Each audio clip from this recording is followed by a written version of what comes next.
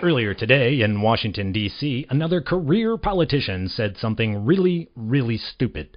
Officials are concerned that ignorance and stupidity has blatantly crossed party lines and, unfortunately, has made its way to those appointed by elected officials as well.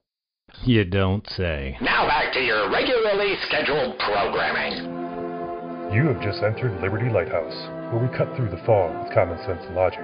Coming to you from Pennsylvania, the state of independence, here he is, U.S. Navy veteran, author of the book, Progress, Really? And your freedom-loving host, Peter Serafine.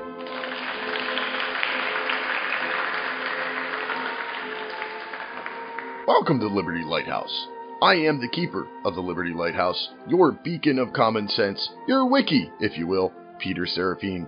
I urge you to join this conversation by calling 64 My Rights, that's 646-974-4487, and go to liberty-lighthouse.com, sign up to be a member. Now, let's start the show. Today is follow-up episode to episode 8 about our broken federal budget system. And one of the first things I need to talk about is an omnibus bill. I needed to define that. An omnibus bill is when several bills are packaged together under one vote.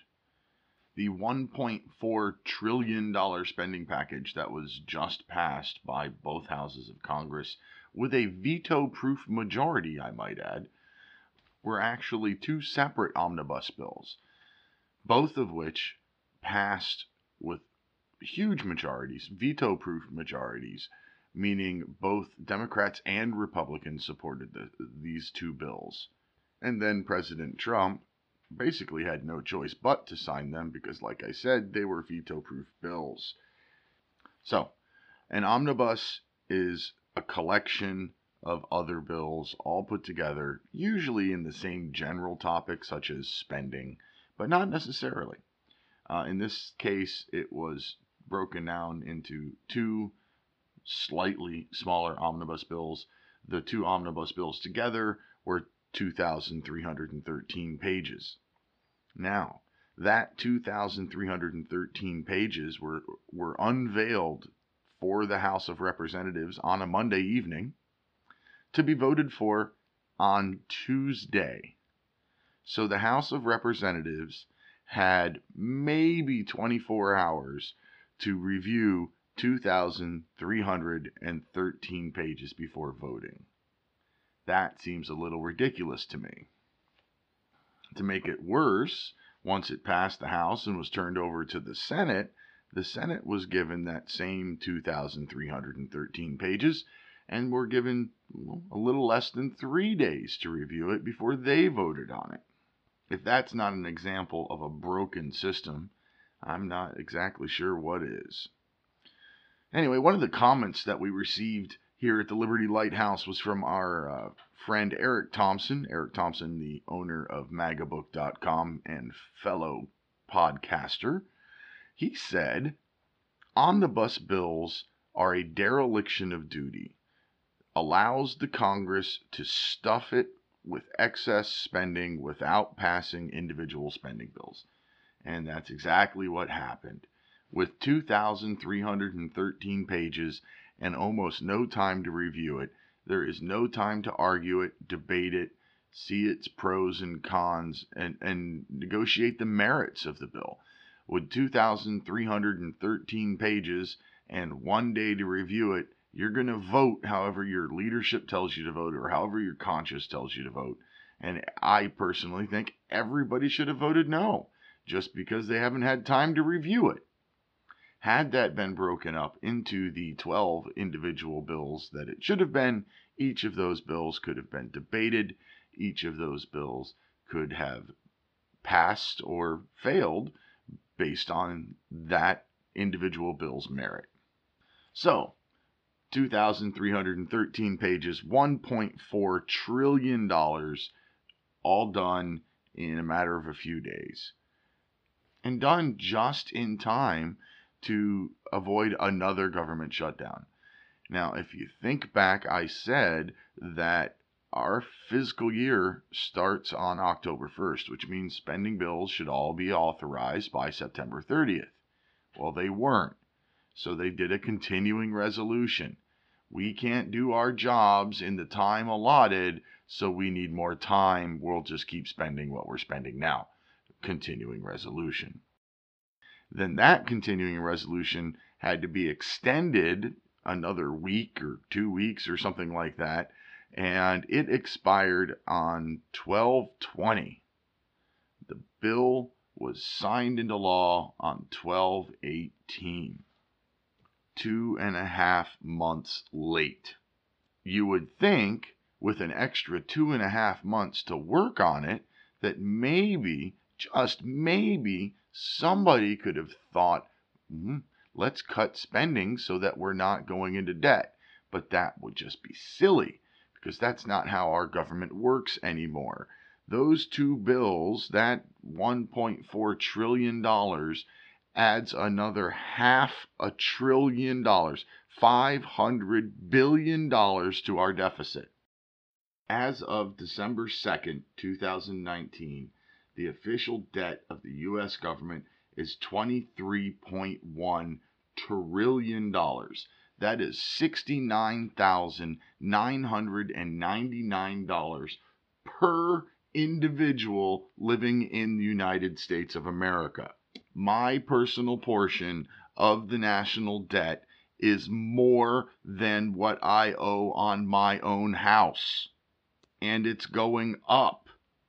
My house, what I owe on my house, is going down because I make extra payments.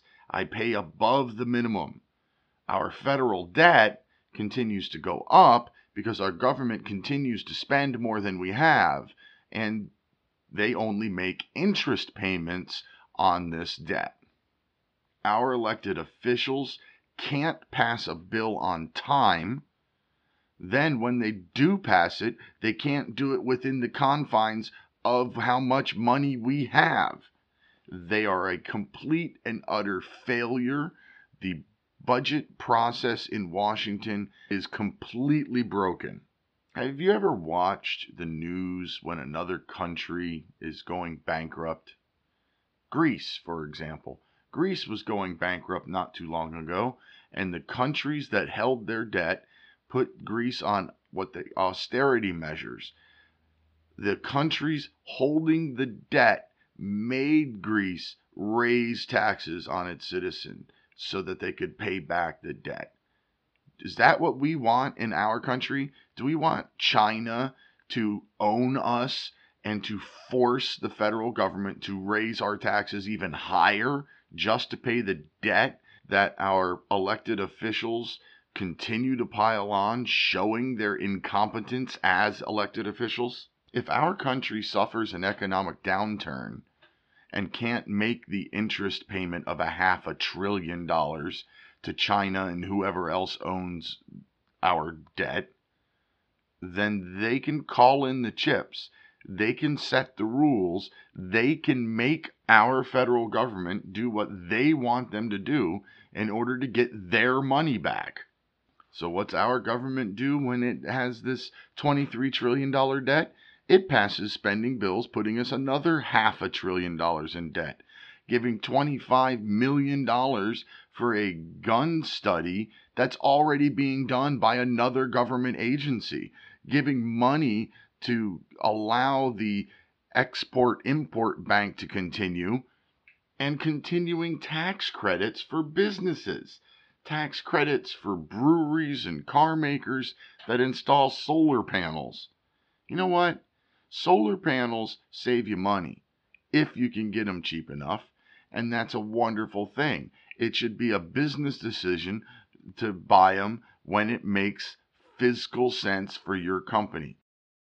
Another example, President Obama had intended on forcing everybody to buy LED light bulbs. Now, LED light bulbs are a lot more expensive than standard incandescent light bulbs, but they use a lot less electricity. I like LED bulbs. Every light bulb in my house is an LED bulb. That's how I keep my electric bill like $30 a month. It made fiscal sense for me. But that doesn't mean that it makes fiscal sense for everyone. And to force everyone to buy LED bulbs is just a tyrannical move. The Import-Export Bank helps companies that want to do more business overseas. If they can't get a loan from their own personal business bank, they go to the Federal Import-Export Bank, which is a agency of the government, a company completely owned by our government. If a company can't get a loan from his own business banker because he's having trouble showing the return on investment, then why should our government absorb the risk of that return on investment and issue loans with our tax money? Washington just keeps spending and keeps spending, even though we can't afford it anymore. Okay, enough about that for just a minute. Let's talk about the drinking age versus tobacco use age. In the big omnibus bills that just passed, as of January, you have to be 21 years old to buy tobacco products. I don't understand how or why that is the federal government's jurisdiction. It wasn't the federal government's jurisdiction when President Ronald Reagan wanted to raise the age for alcohol. President Ronald Reagan realized that it wasn't the federal government's jurisdiction and therefore extorted the states to raise it or risk losing a portion of their federal highway monies. The current legislature didn't even bother to extort the states. The current legislature just said, we're going to do it. It's 21 now. I'm not arguing whether or not it's a good idea to have a 21 age limit for tobacco purchases. I am merely arguing that I don't think it is the federal government's job. I think that is a law that should be done state by state. Another part to this argument is raising the age to 21 probably isn't going to do anything to keep young people from smoking. I started smoking when I was 15 years old. The age then was 18 in my state, but I still started at 15 and I didn't care. 15-year-olds drink now too. In the legal age to drink alcohol is 21, but they're still doing it at 15 and 16. So what is the point of raising the age to 21 and stomping all over states' rights in the process? And what does that have to do with the spending bill that it was attached to? Absolutely nothing. So now that we're back to that spending part, let's talk about the debt again. If you go to buy a house or a car, one of the things that the bank looks at is your debt to income ratio. Typically, they don't want your housing expense, for example, including all of the utilities and your mortgage and insurance, to be more than 50% of your income. Do you know what the debt in America is? The federal deficit compared to the gross domestic product, which is the best thing we have to income for our federal government. 106%. To put that in more reasonable terms, that's like saying if you earned $70,000 a year, but you spent $74,200 a year, every year. It doesn't work, right? Eventually, you run out of credit. But, like we said in the episode last week, Congress never runs out of credit because Congress 74 times now has raised its own credit limit. The path that we are on regarding our federal debt is not sustainable. We will be taken over by our debtors, and austerity measures will be forced upon us, and our taxes will go up so high that we won't be able to live anymore. I don't understand this at all. We have had the largest economy in the world for 148 consecutive years. How is it that we owe money to other countries? Why don't they owe us money because we have the largest economy in the world? It doesn't make any sense other than the people that we keep putting in Washington don't care and keep spending our money, our children's money, our grandchildren's money, and our great-grandchildren's money just because they can. We, the people, need to take back our government. We, the people, need to show our elected officials that this is unacceptable behavior and vote them out when they do it, and only vote in people who at least attempt to balance our budget. That sounds like a good place to stop. So let's talk about next week. Next week, we're going to have an episode about how our entire political system is moving to the left. Our Democratic Party has moved to the left and become socialists. Our Republican Party has moved to the left and landed where the Democrats used to be. And where does that leave conservative people with fiscal restraint and responsibility in our minds? Where do we fall in the political world nowadays? So that's what you can look forward to next week. Call me with your questions, comments, and concerns at 64MyRights. And until next week, protect your liberties. Once they're gone, there's no getting them back. God bless America. Thank you for listening to the Liberty Lighthouse podcast. Be sure to sign up at liberty-lighthouse.com to download my free ebook from the file shares page. Don't forget, call 64MyRights with your questions, comments, and concerns for the show. That's 646-974-4487. If you enjoyed this podcast, please tell a friend about the Liberty Lighthouse. Whatever platform you're listening from, subscribe, rate, leave a review. It's very much appreciated. Thank you.